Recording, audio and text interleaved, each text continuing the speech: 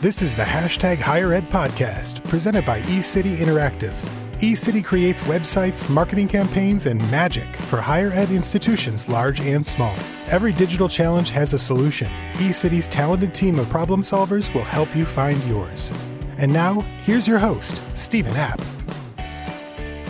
Hey everybody, welcome to Season 2, Episode 6 of the Hashtag Higher Ed podcast. I am your host, Stephen App. I am really excited for today's show. And I know that I say that on every show, which is because I am genuinely really excited to record these. Today, what I'm excited about is we obviously talk a lot about content on this show. This is a show that explores things like blogging and websites and social and email. And at the core of that is obviously content. But what we don't talk a lot about on this show are people and the people that are behind that content. And I'm not just talking about content strategists, but stakeholders, team members, subject matter experts. But we are changing that today, and we're changing that in a really great way because my guest today is Michael Powers. He is the, I guess I'll say, newly minted Executive Director of Marketing and Communications at Indiana University of Pennsylvania, or as you probably know it, IUP. And today we're going to be talking about content strategists and their roles as, pseudo content counselors and working on the people end of content strategy. So let's jump right into it. Mike Powers, thank you so much for joining the Hashtag Higher Ed podcast. Thank you for having me. It's great to be on the show. Yeah, I mentioned how excited I am because we are going to talk about the people side of content strategy today. And, when we first connected about doing this show, we had a really great conversation. And I just thought you opened my eyes to a new side of things. It's easy to talk about content. We forget to talk about who's writing, who's producing that content.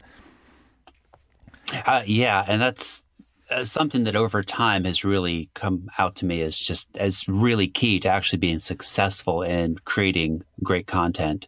And if you look at like the quad that we often look at as from Christina Halverson, that we often look at as content strategists. I mean, people is a huge chunk of that, and really being careful about how you manage that part of content strategy has become more important to me over time. Yeah, I mean, people is half that chart. Yeah. I think when we talked, one of the things that I thought you said that really opened my eyes when you said, content strategists can easily fall into the trap of almost looking at internal stakeholders and saying things like, oh, if only that person would listen to me, or why don't they just, do what I'm telling them to do? But you really say that that's the wrong way to go about it. And I'm curious to know, why that is. Well, it is a really easy way of thinking to fall into. I think especially maybe with content strategy where you say, oh, we're going to do some content strategy. What is that? So it's like you've got this sort of secret knowledge and this expertise that maybe other people don't understand. And it's really easy to say, like, oh my God, if they would just do what we told them to, it'd be fine. But, it's not the road to actual success in something like this. And, so much of content strategy really is about collaboration and process. The way I like to think about it is collaboration before conformance. So it's easy to fall into that conformance mindset. We've got a style guide, we've got tone and voice guidelines. This is how you do it. Why won't they just do it that way? But it just doesn't lead to great content in the end, because the success of your content depends on the work of those other people too. I mean, you can't write all the content for all the people. So unless you brought them into that process, you're not going to have the right elements there to do what you want. It might be worse in higher ed, where great responsibility doesn't necessarily come with great power. Now, wait a second, Mike. You're not going to say that higher ed is siloed on me, are you? That's blasphemous. I might be suggesting that, although I'm always a little bit skeptical that higher ed is so much different than corporate, government, or nonprofit worlds. I've heard tales of pretty deep silos in those areas as well. But I think maybe some of the differences, say for a marketing and communications area, everybody at a university is a communicator. You have all these professors who have written books and dissertations and articles, and their job every day is communicating. So it's a little bit different in a place where, like, well, we're the communicators. We know how to do it. Everybody has an idea, and they even, have some authority in their field, even if they don't necessarily know how to do the kind of communication you're helping them with. So I think it's a little bit harder to get people to follow your lead there, and that means collaboration just becomes more important. Yeah, I imagine in higher ed, it's especially important, right? We on an earlier episode this season, we talked to Amanda Costello, and she mentions the fact that, when we're working with subject matter experts, we, as marketers, we don't have an expertise in a lot of the research and a lot of the academic areas that they specialize in. I imagine, that type of collaboration is just vital when it comes to especially working with faculty. Yes, yeah. And, we do have great expertise in how to do some of these things, but we don't necessarily know the what of what our faculty are doing. Is this a significant discovery or not?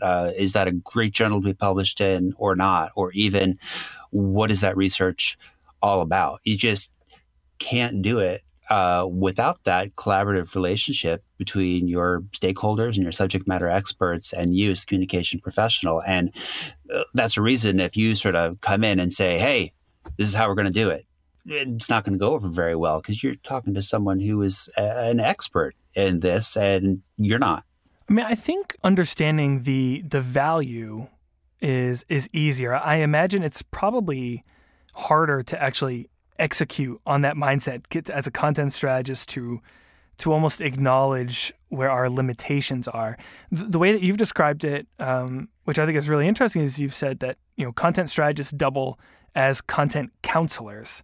How can a content strategist become a content counselor? Well, I think the first step is just not falling into that sort of combative mindset. And there is a lot of that in academia.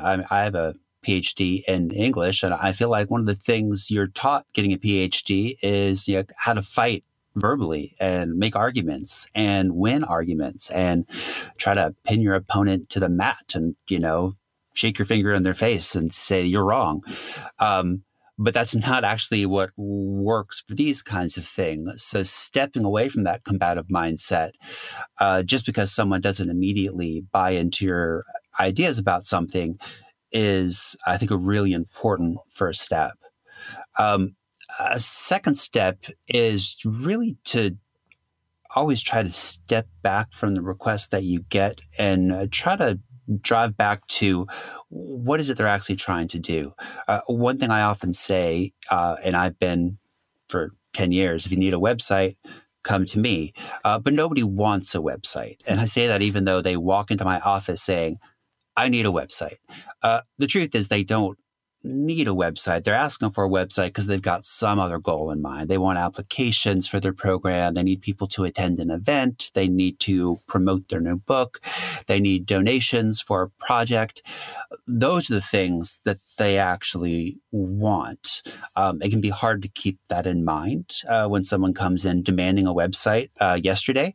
But it is important to keep in mind that behind what those requests are a real need. And once you have some agreement or understanding of what that is, you can do a better job with it. Yeah, it's essentially, right, understanding that the request is a means to an end in terms of understanding what the tangible request is.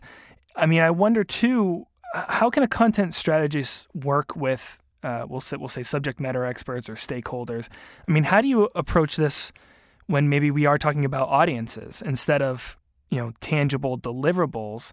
When somebody is talking about an audience that they know, how can we kind of, as a content strategist, become a counselor there and not just, do we take them at their word? They know the audience better than we do. How do you suggest partnering in that situation? Yeah, that issue of audience is interesting. And I've had a lot of interest at IUP about, how do we make content that is good for millennials? And now how do we make content that is good for Gen Z? And this has to appeal to Gen Z. So it's all about Gen Z now. I'd like it to be all memes and emojis, like no text on the page, just memes and emojis. And that's not far off from actual requests that I've gotten.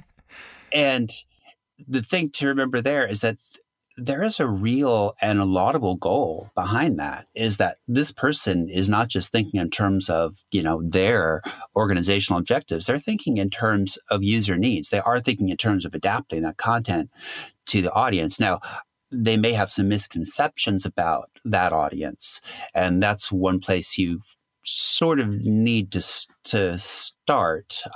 If you have existing research about your audience that you can share, that's really helpful. I mean, things like the Noel Levitz, I guess it's Ruffalo Noel Levitz surveys, are really great research, and they often, put the lie to some things that people think they know about, like, they don't use email at all, or they're all off Facebook. And there's some truth to those things, but trying to bring it back to some real factual data can help. But I'd also just say, hey, we're both sitting here trying to take this content and make it work for this audience, and that's really a big step for a lot of people. Talking earlier, you mentioned a lot of times as a marketer, somebody will come to you and they'll say, "I need a website."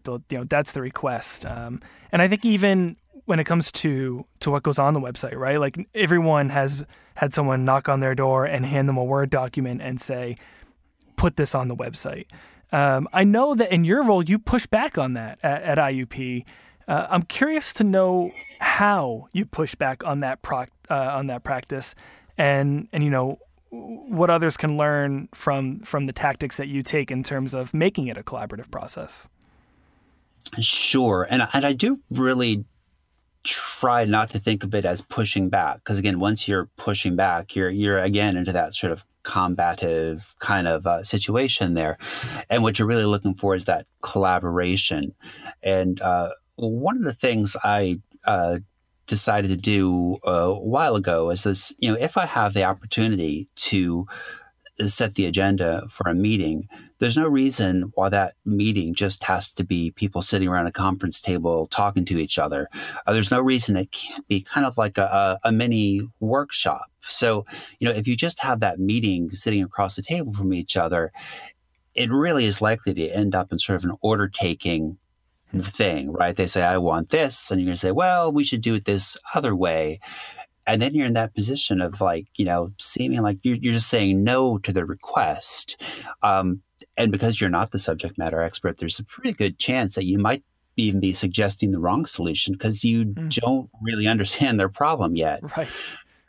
So thinking of it, and I don't generally call it a mini workshop, but just say, here, let's work on this document. Let's try to diagram these things. But it can be a way of getting deeper into that problem trying to be solved. It shows that you care about their issues and not just being the web police, right? Like, oh, I know you're not going to let me do it this way, but here's what we should do. And instead of saying, no, I'm not going to let you do it that way, you sort of step back and say, oh, that's interesting. Let's dive into that in some way. Hey, podcast listeners. If you're anything like me, you've likely found yourself listening to more and more podcasts lately. And if that's the case, you're not alone. Recent research shows that 26% of Americans now listen to podcasts monthly. That's higher than the percentage of Americans using Twitter. For many podcast consumers, the rise in podcast popularity has led to dreams of producing a branded podcast for their own institution. Unfortunately, the road to planning and producing a podcast isn't as straightforward as consuming one. Luckily, the team at eCity has just released a new ebook that details the aspects of podcasting that you need to consider before pressing the record button on your own show, as well as how to ask for help if you're struggling to get started. Grab the ebook now at ecityinteractive.com/resources. That's ecityinteractive.com/resources. And as always, thanks for listening.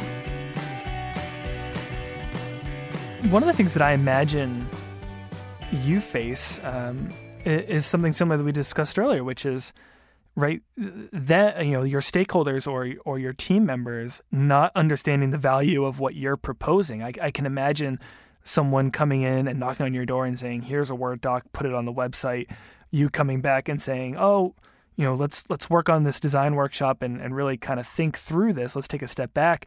I can imagine a lot of people probably saying to you, I don't have time for that. How do you work with them when that's the response? How do you get someone to see the value of what you're proposing? Yeah, well, there are times when a Word doc comes through the door and it has the name of someone very high up in the hierarchy on it. And that Word doc goes on the website and there's no questions asked. And, it's a little bit situational as to where do we think, or where do I think having a different approach is going to pay off for that. And, is the client someone who's willing to work in this way, and can we really make a better product by doing it that way? Beyond that, designing these so that by the time you get to the end of, say, an hour, if that's your standard meeting length, that there's some payoff there. And I actually think that's a little bit easier in a workshop sort of format than a meeting that's not really that structured. You could talk for an hour, or you could talk for 2 hours, or you could talk for 3 hours. But when I do structure it, so, hey, we have this activity here and, we are going to write job stories for this website before we go any further, you kind of know when that's done. And now you've achieved something. And now you're walking off saying, hey, we actually did something. And then if that work continues to inform the project as it goes forward, you have the opportunity to continue to show them the value of that sort of foundational talk or research as you create the final product. Is there a go-to exercise for you when you have a situation like that, Mike? So when someone is a little bit maybe skeptical of the idea, to your point, if you can get them to do that one activity where they start seeing the value, you can kind of solicit more buy-in from them. Is there a go-to activity that you like to say, let's just do this one thing, and I think once we do this, you'll see what I'm working on here? Yeah, the one that has really been working for me over the last year, since I read about it in Sarah Richards' book on content design, is user stories and job stories. And I'm embarrassed that it took me so long to find them and to find the power of that. But typically, if someone comes in asking for something, they have some pretty well-defined organizational goals that they would like this project to accomplish for them. And, one easy way to start that conversation is like, okay, let's make sure I understand what your goals are. And I might put up, here's a guess. This is what I think you're going for. Can you confirm that? And if I got it right, that's great. If I got it wrong, you're gonna tell me how it's wrong. But the next step is considering the other side, which is the user perspective. And the user story or job story format is really, really powerful for even without doing a lot of research beforehand, getting the client to start to think about what that perspective might look like. So the basic format for the user story, it's really just a sort of structured sentence.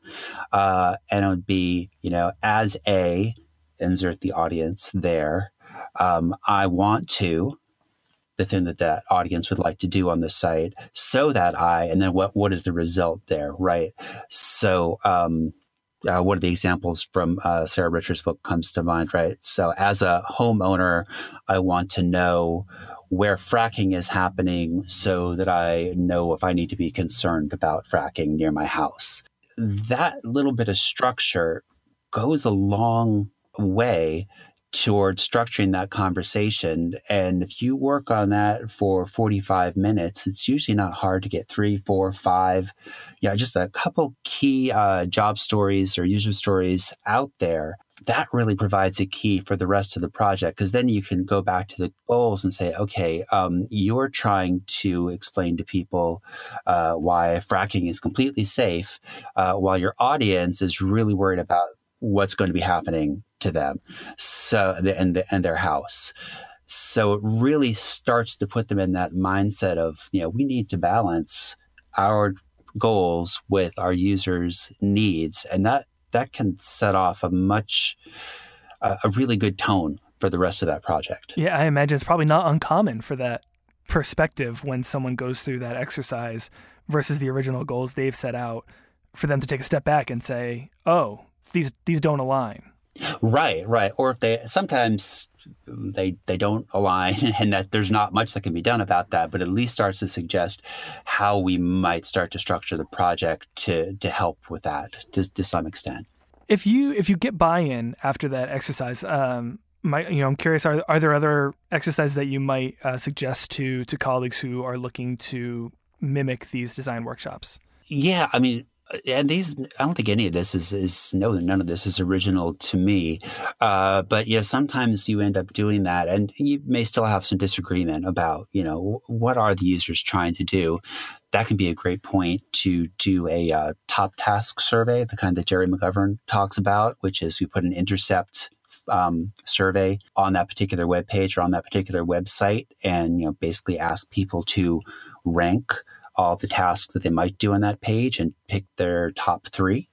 And he's got a whole book about that if you want to read that. But that can be good for either confirming or not confirming what we've come up with, sort of based on our initial understanding. Competitive analysis is another really good place to go to from the job stories, because often people don't just come with a Word doc. They come in with a Word doc in another university's website and say, this is what I want. And often the things we react to first on a website are going to be the overall design or the colors, or there's a great photograph on it or an interesting interface element. But once you have those job stories, if you start to do a competitive analysis here, we say, okay, well, our first job story was that, MBAs want to know what the payoff of this program is going to be. Then you can start to compare those different sites based on how well do they fulfill that user need.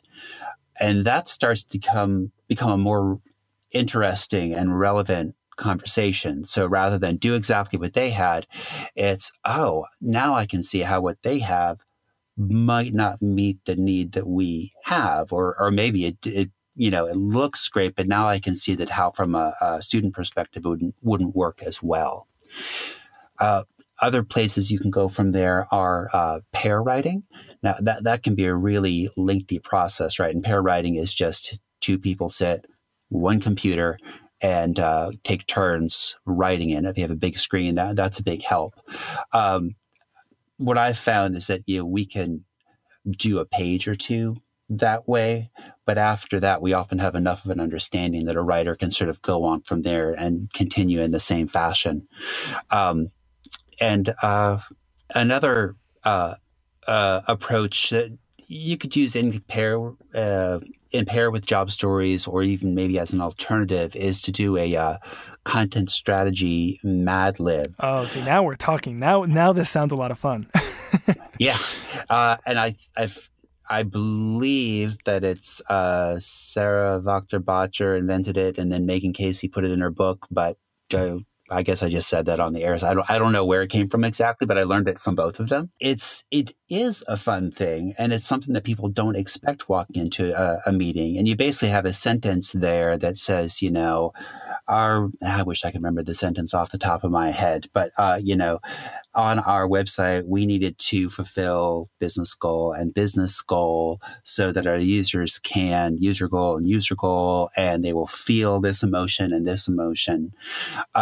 It's a fun thing to put together, but then it's a really great document to be able to pull out as you start to look back at what happened. So, we did this workshop, and then a week or 2 later, we have some completed copy.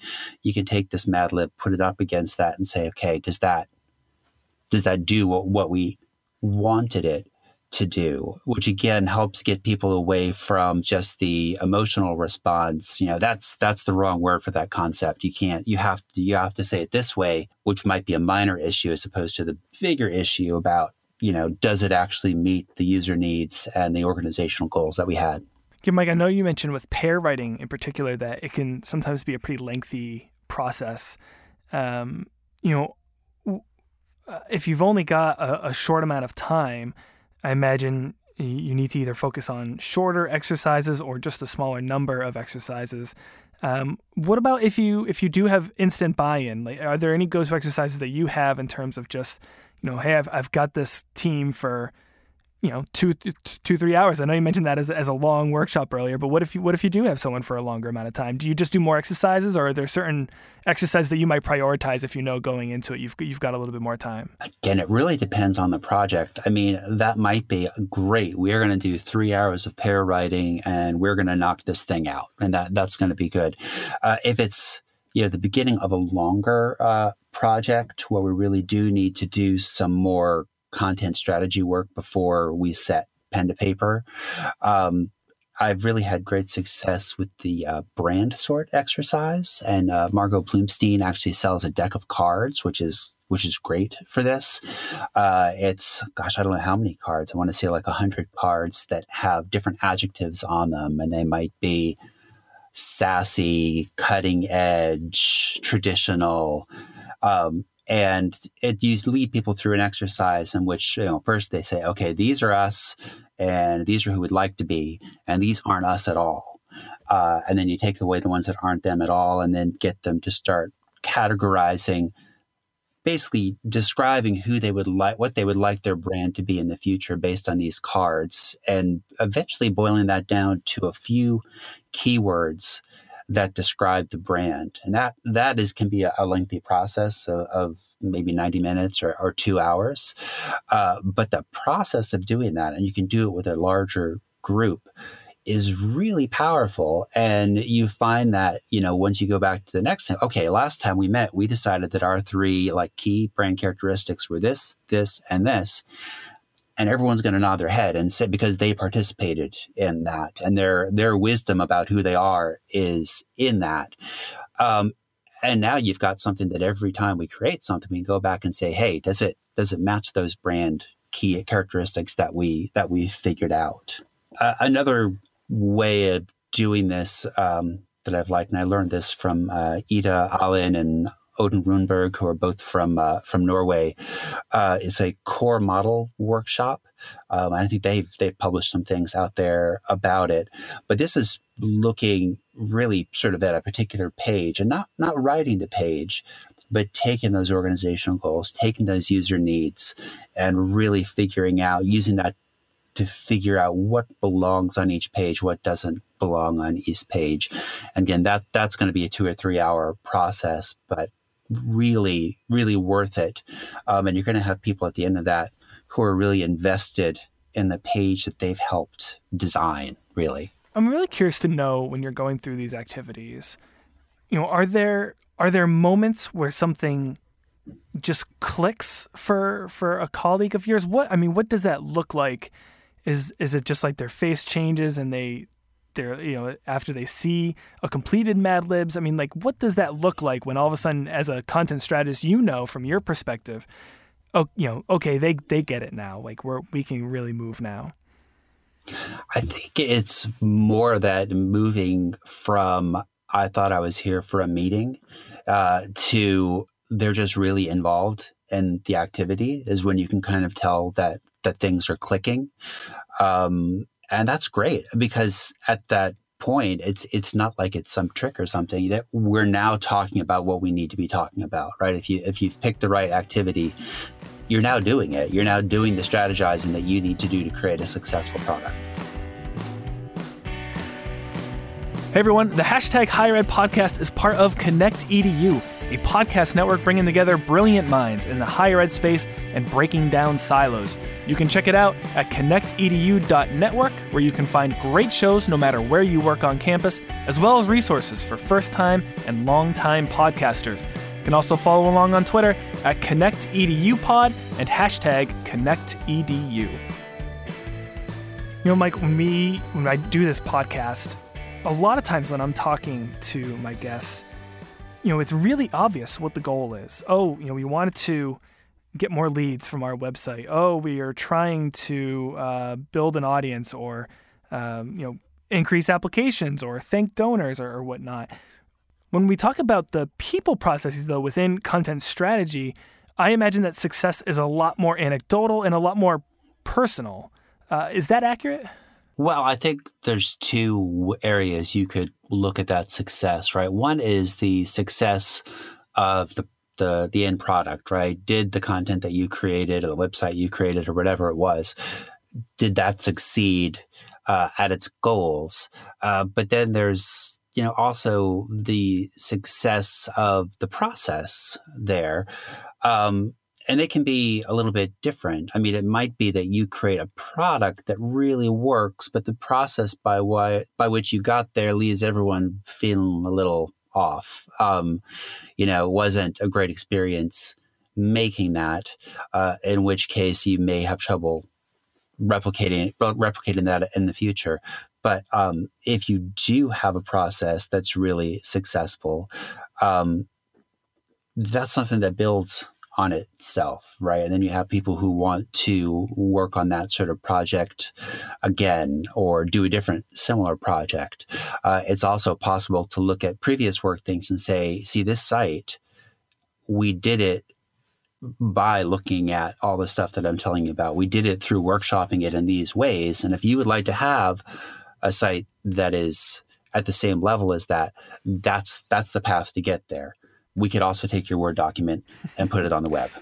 That's also possible and does happen. But I guess the success that I see there is, more and more people starting to see what we're doing as a collaboration and a conversation about how we're going to get there rather than putting in their order for something to be done. Yeah, and that brings up a really interesting point, I think, because your office is not unlike many offices within higher education, right? We're small shops. We have limited resources. I mean, do you become a victim of your own success as you do these workshops, as more people maybe catch wind of it and see what it takes to create better content and buy into the process? How do you scale that workshop? I mean, are there any tips and tricks, or is it a matter of it's just going to take time? I think it is a matter of that it's just going to take time, and it starts to get into prioritization, right? There's just no way to do all the stuff that needs to be done at any university at the level we would like to do everything, or it's always a little strategic about what we need to spend more time on and what we're going to spend less time on. So until we have unlimited resources and unlimited staff and budget to do these things, you do have to pick and choose what's going to happen. Now, to the extent that you've got a mindset of, at the very least, that when we're developing communication, we are considering both our organizational needs and the user needs and our audiences at the same time. To the extent that you can infuse that kind of thinking into the organization, that's good even for the projects that your office doesn't do personally.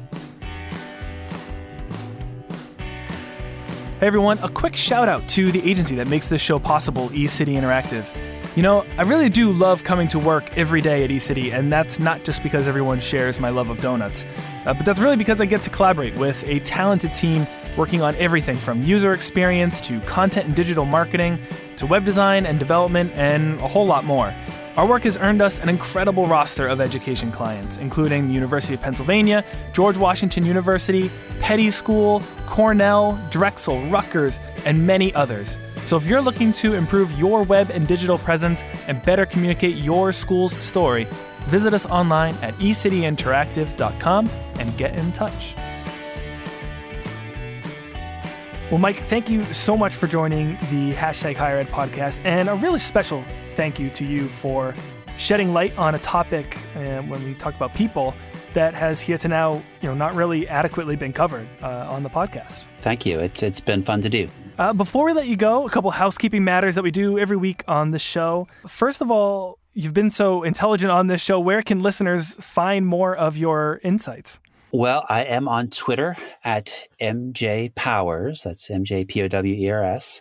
You can find me on LinkedIn as well, although, as you well know, I often forget to check LinkedIn for a few days. And I do have a blog. It is at musyroom.com. The name is a nod to my previous life as a scholar of James Joyce. So it's a word from Finnegan's Wake. It's museyroom.com. I don't believe anything has been posted there since 2012. So I don't know if it's the spot to get the latest and greatest wisdom, but it is a spot. And I know, we talk about online, but offline, I believe you are heading across the pond soon. Tell us a little bit more about that. I am going to be presenting at Content Ed in London coming up in June. And I'm going to be talking about designing an effective content measurement strategy. And a lot of that comes down to some of the things that I've been talking about here is that, developing a measurement strategy in isolation isn't going to be sustainable, for nothing else, if no one has come to agreement on what the right measures are. You can measure all you want, but you're not going to be able to affect any change in the things that you're trying to measure. And this October, I'm going to be presenting as part of the Content/UX Academy at High Ed Web in Sacramento. I'm going to be presenting that with Amy Grace Wells, who's going to be talking about user testing, Deb Aoki, who's going to be talking about sketching and storytelling for UX and content design. Andy Welfie from Adobe is going to be talking about writing for interfaces. And I'm going to be talking about measuring and testing your way to better content. And of course, each week on the show, we ask our colleagues to give a shout out to someone who deserves a little bit more recognition of their work. And Mike, you're a rock star. You came with a couple people ready to roll for this. I did. It's so hard to choose, though. I want to mention all the people. So if you're not mentioned, I wanted to mention you. But I'll start with Elena Weens, who is a former High Ed person, and she now works for the Flint, Michigan Chamber of Commerce. But you might know her as an organizer of Strategy Car Twitter chats. They've been a Friday afternoon. She'll start posting a question out there on the Strategy Car hashtag, and people respond. She started a podcast, and actually the second episode, I think, just came out this week. It's about the big and small ways the web touches the world and the people in it, and it's been really interesting so far. So I would definitely check that out. The second shout out is to Day Kibbles. She's the manager of undergraduate recruitment at Western University up in London, Ontario, Canada. And she is going to be doing a presentation at Confab on collaboration this June. And it really ties in closely with some of the stuff that I've been talking about here. I've seen her do this before. It's going to be great. I don't think there's many tickets for Confab left. So if you're not already going, you should get a ticket soon. And then the last one I'm going to mention is Ashley Budd, and she is Director of Digital Marketing for Cornell Alumni. And she's been doing great stuff with market advancement for a while. But a recent thing she's been doing that's really interesting is looking at artificial intelligence for advancement. And obviously, this seems like it's the year of AI, or at least it's the year that everybody's talking about AI. And she's been looking at some interesting ways that might affect our work in higher ed. Excellent. Well, Mike, I'll do it one more time. Thank you so much for joining the Higher Ed podcast. I wish I was coming over to London to see you in June, but I do think we'll be able to get together in October, and I'm looking forward to it. I'm looking forward to that too. Thanks for having me on the show.